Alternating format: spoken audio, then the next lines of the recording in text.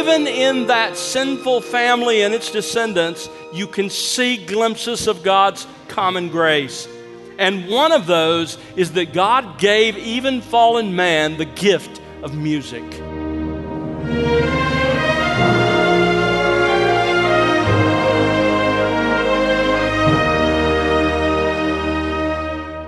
Welcome to The Word Unleashed with Tom Pennington. Tom is pastor-teacher at Countryside Bible Church in Southlake, Texas. What is your view of Christian music, friend? Is it built on the Word of God? Hello, I'm Bill Wright, and today we continue in Tom's series titled Recovering a Lost Legacy. We're examining the church's historic legacies, foundational elements, and how many of those time-tested practices are losing traction or disappearing entirely today. That includes music. We live in an age where Christian music is more widely produced and accessible than ever before. But sadly, a biblical philosophy of music has been lost in many churches. It's critical to go back to the Bible, both the Old and New Testaments, to see and learn the pattern taught there, not only for your Sunday morning corporate worship, but also for your individual private worship. Let's consider the matter carefully with Tom Pennington as he begins today's lesson right now on The Word Unleashed. Webster defines a legacy as something that's been handed down from the past. Like when the Library of Alexandria was destroyed in 48 BC, the world lost thousands of years of human knowledge. The same thing has happened in the larger Christian church. Over the last 150 years or so, the Christian church has lost its rich legacy of knowledge and practice. As I mentioned last week, in some cases that's because of carelessness and neglect, but sadly in other cases it's an intentional abandonment of the legacy, the biblical legacy that has been received in exchange for some new idea, some new philosophy, some new approach. Many of you have come from churches here to Countryside where some or much of the Christian church's legacy has been lost. And so, as the elders and I discussed it, we felt it was important for me to address some of the basic elements of the church's legacy that have been largely lost in the contemporary evangelical church. I want us to look at them in order to develop a deeper and more profound appreciation for that legacy, but also to understand its biblical foundations, the biblical foundations of these concepts, so that we treasure them, we defend them, we benefit from them, and we pass them on to the next generation. Last week, we looked at the legacy of expository preaching. Today, and the next couple of weeks, I want us to focus on the recovery of the legacy of music in worship. Wherever God's people are, they will sing. It's part of who we are. It's our spiritual DNA. It's the result of the presence of the Holy Spirit in our lives. I'm going to take today, Lord willing, and the next 2 Sundays to deal with this issue of music. Now, let me hasten to say that's not because music is some sort of a problem here at Countryside. By God's grace, we enjoy unusual unity on this issue, and by God's amazing and gracious providence, we also happen to have the best music director that there is. I mean that, yes. Seth really does a phenomenal job of choosing the best music from the past and today, leading us, leading the choir, leading the other vocalists, the musicians in music and worship, so that it's worship and not a performance. But although music is not a problem here, there are a couple of reasons that I want to spend significant time on this issue. Let me tell you what they are. First of all, many Christians have an unbiblical philosophy of music. It may be because they belong to churches where the legacy of biblical music and worship was entirely lost, or frankly, even those who belong to good churches, maybe the way that you think about God's gift of music has been shaped not by the Bible, but by the culture or by your own likes and preferences and ideas. And so it's important that we address it because so many Christians are so wrong when it comes to their understanding of music. A second reason I want to focus on this is because music is a crucial part of both our personal and our corporate worship of the God we love and serve. God created music, and its ultimate purpose is to bring Him glory. Music was around before the universe was around, and it will exist into eternity as a channel for the worship of God. So I want us to study what Scripture teaches about music. Specifically, we're going to focus on music in worship. And as we look at what the Scripture teaches, we're going to gain several important insights into this issue of music in worship. That's where we're going today and the next couple of weeks. So let's look together at the first insight. I want to begin with a biblical critique of today's music in worship. Now, based on what we're going to learn from Scripture, and I already know where we're going, there are several serious problems with the contemporary church's worship music. I'm just going to give you a list for now, but we'll address them biblically as the next couple of weeks unfold. So let me just give you the problem with where we are when the Scripture informs our understanding of worship and music. Here are some serious problems. Number one, music has become extremely divisive in the church. Obviously, this was never God's intention. He hates those who cause division. He hates division in His church. This happens between individual members in a local church. This division over music really happens over generational differences in the church.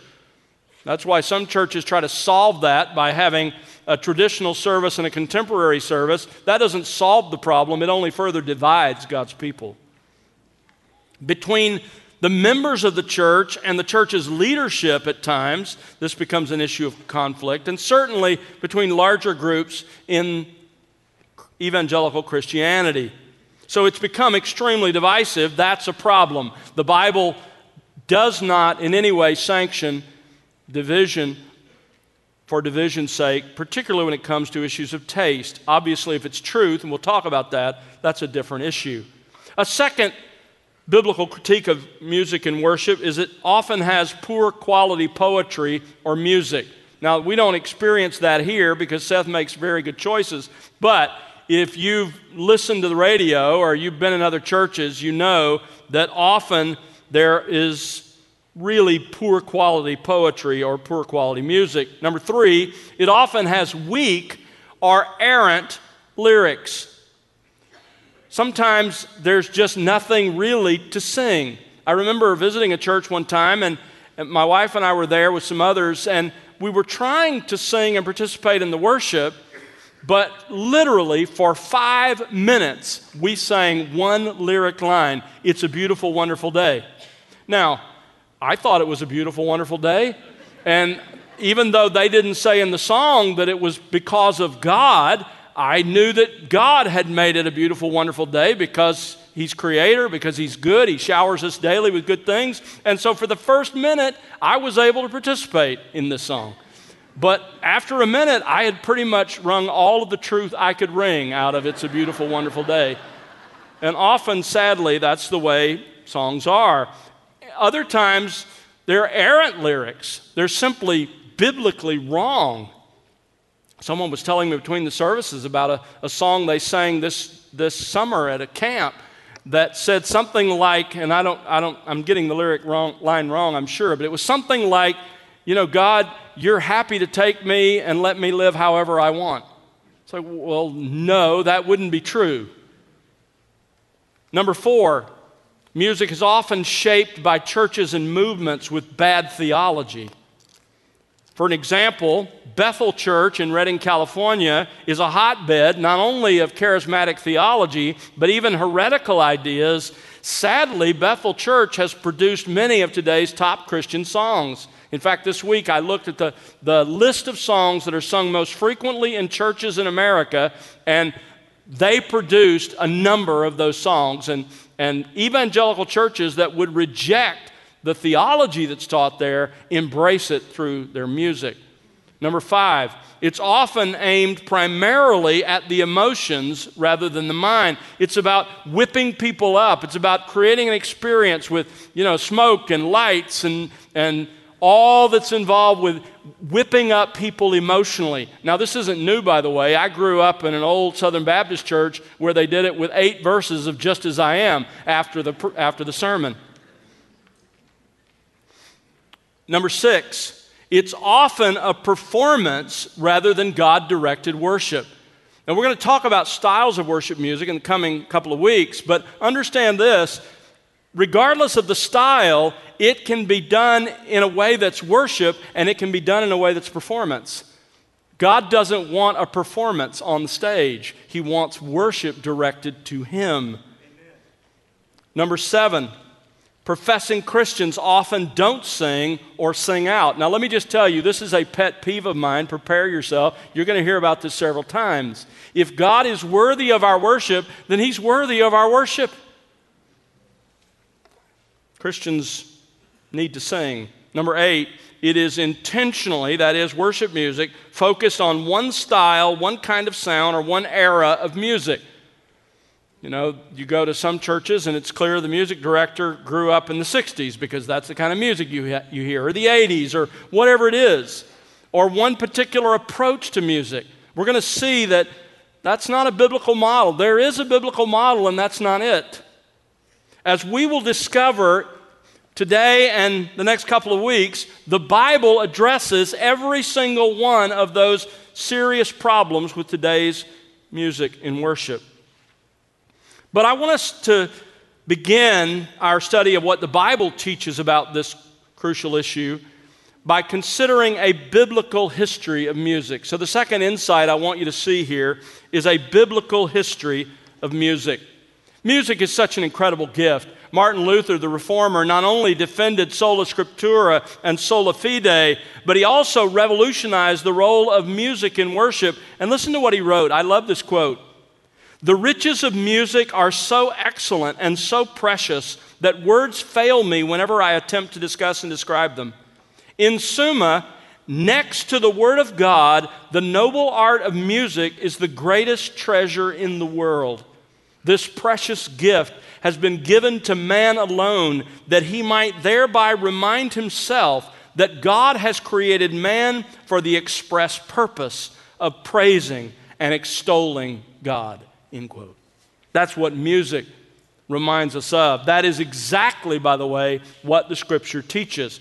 But we need to get that in our minds. So let's start with the big picture about the place and priority that Scripture has given to music. Now, the Bible contains more than 600 references to music.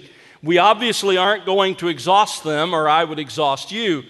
But let's start at the beginning. Let's start with music in the Old Testament. What was it like there?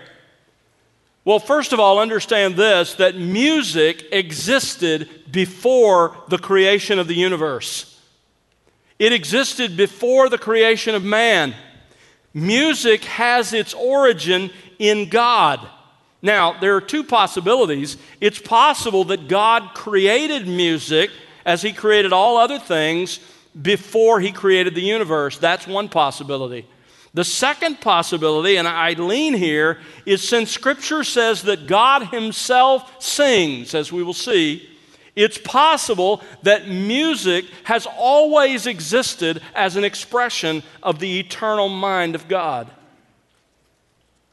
Regardless, we know that music was the spontaneous reaction of those powerful, intelligent beings that the Bible calls angels. It was their reaction to God and to His creation of the universe. Turn with me to the book of Job. Job 38, you remember God begins to speak in Job 38 and confront Job's understanding of his sovereignty and suffering. And he says this, in Job 38:1, Yahweh answered Job out of the whirlwind and said, "Who is this that darkens counsel by words without knowledge? Now gird up your loins like a man. I will ask you, you instruct me. Where were you when I laid the foundation of the earth? Tell me if you have understanding. He's basically saying, look, Job, you think you understand why your circumstances should be different. Well, then let's talk about how much knowledge and power you really have. Were you there when I created? Did you have anything to do with that? Verse 5, who set its measurements, since you know? Or who stretched the line on it? On what were its bases sunk? Or who laid its cornerstone? Now notice verse 7. Remember, he's talking about the creation. And he says, at the creation, and God was there, obviously, to know, when the morning stars sang together, and all the sons of God shouted for joy. Now that expression, the sons of God, has already occurred in the book of Job. Back in chapter 1, verse 6, it refers to the angelic beings around the throne of God. And so what God is saying here is when I created the universe, when I created the earth, the angels sang together and shouted for joy. Wouldn't you have loved to have heard that song? So music was part of the expression of the angels' worship of God when he made the universe. But it wasn't long until music invaded human history as well. Moses describes the beginning of human music in the first book of the Bible. In Genesis chapter 4, you have a description of the origin of human society that followed the fall of man. Moses describes there two distinct societies, two distinct lines. One was the godly line of Seth, the other, the ungodly line of Cain. And out of Cain's family came secular society. Yet even in that sinful family and its descendants, you can see glimpses of God's common grace. And one of those is that God gave even fallen man the gift of music. Look at Genesis chapter 4, verse 21. And the previous verse was talking about Jabal, and then it says in verse 21, his brother's name was Jubal. Those of you who like to name your kids alike, you stand in a long tradition. Genesis 4. His brother's name was Jubal. He was the father of all those who play the lyre and pipe. In other words, Jubal is the human father of those who play the instruments and accompany music. One of Cain's descendants, as an expression of God's common grace to man, was the one who gave life to instrumentation. But music was also part of the godly line as well. Although there's no direct mention of music sung in the praise of God in the book of Genesis, the events of the book of Job occurred during the same time period. And there we learned that the godly were singing about God. Turn to Job chapter 36. Job 36, verse 22. Behold, God is exalted in his power. Who is a teacher like him? Who has appointed him his way? And who has said, you have done wrong? Verse 24. Remember that you should exalt God's work, of which men have sung. So even early on in human history, the godly line, the line of Seth, was praising God in song. This became a normal part of the worship of God's people. When you come to the time of Moses, music begins to play a crucial role in the corporate worship of God's people. In Exodus chapter 15, you have the Song of Moses, sung by Israel, commemorating God's great deliverance at the Red Sea. There's a fascinating passage I wish I had time to take you to in Deuteronomy 31, where you have God commanding the people to memorize the Song of Moses. He's to teach it to the people. They're to learn it and sing it so that they remember the truth of what God has said. Even during the most difficult period of the Old Testament, the time of the Judges, when there was no king in Israel, but everyone did that which was right in his own eyes, there was music that was addressed to God. In Judges chapter 5, you have Deborah's song of praise. In 1 Samuel 2, you have Hannah's song of praise about the birth of Samuel. But then you come, after the Judges, to the richest time of Old Testament hymnody and songs of worship, and that's the period of the monarchy, specifically the time of David and Solomon. We are even introduced to David in 1 Samuel 16:18 in this way. One of the young men said, "Behold, I have seen a son of Jesse the Bethlehemite," this is David, "who is a skillful musician." The very first thing he thought of when he thought of David was he is a skilled musician, a mighty man of valor, a warrior, one prudent in speech, and a handsome man, and Yahweh is with him. As you know, David was the great psalmist of Israel and wrote many of the psalms that are in our Psalter. But when David became king, he also identified 4,000 Levites who were responsible for music at the tabernacle. In a later generation, that same group became responsible for the music in the worship at the temple. David himself wrote 74 of the Psalms that are in the collection of the Psalter that we have, most of them in books 1 and 2 of the 5 books of Psalms. His son Solomon wrote 1,000 songs according to 1 Kings 4, but only 2 of his Psalms are recorded in the Psalter, Psalm 72 and Psalm 127. So this was the great high point for songwriting in the worship of the Old Testament. But the same thread of spiritual songs can be traced throughout the rest of the Old Testament. Scholars believe that Ezra the scribe wrote a number of the 48 anonymous psalms that are in the book of Psalms. Of course, there were other authors, and it's likely that the book of Psalms was completed in its current form under the direction of Ezra in that same time frame. So hundreds of years of songwriting and song singing corporately among the people of God. Now, when you come to the New Testament, you find that music and worship was constantly present in the life of our Lord. And in several different ways. I don't know if you've thought about this, but there was obviously music at all of the feasts of Israel. There were songs that were sung at the feasts. We have an inspired record of one of those. You remember after the Passover celebration in Matthew 26:30, it says, after singing a hymn, that is Jesus and the 11, they went out to the Mount of Olives.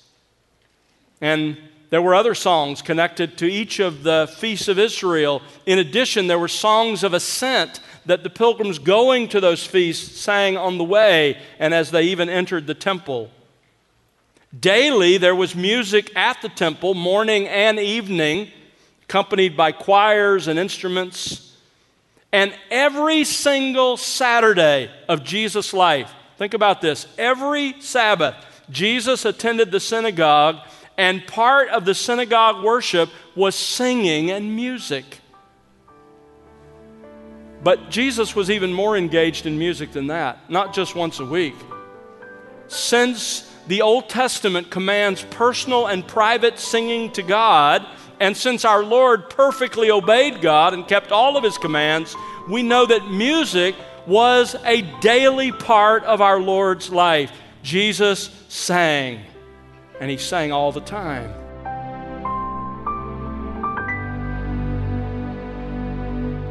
That's Tom Pennington here on The Word Unleashed with part 3 of his series, Recovering a Lost Legacy. Tom will have part 4 for you next time, and we hope you'll join us then. Well, Tom, to have a biblical philosophy of music means to have an understanding of the origin of music itself, one that we as believers may not be aware of. Isn't that right? You know, Bill, that's absolutely right. In fact, I think most Christians don't realize, or at least don't think often about the fact that music is a gift of God. In fact, it's possible that music existed before the creation of the universe, meaning that music itself has its origin in the person of God. But what's crystal clear is as you read through the Scripture, you'll find that the angels, God's people, have always consistently used music and singing as a means to offer praise and worship to God. That's true from Genesis to Revelation. And it's why music has to matter not only to an individual believer, but to how music is used in the context of the church as well. Thanks, Tom. And friend, does the Bible speak about the government and structure of the church? In his book, A Biblical Case for Elder Rule, Tom Pennington presents in-depth evidence from Scripture to show that God intends every local church to be governed by a plurality of godly men. In an age where a biblical ecclesiology is often neglected, it is critical to recapture what the Bible teaches about the structure of the church. Purchase your copy of Tom's book, A Biblical Case for Elder Rule, today at thewordunleashed.org. That's thewordunleashed.org. And now for Tom Pennington and the entire team, I'm Bill Wright. Thanks for listening to The Word Unleashed, exalting God's glory, explaining God's truth.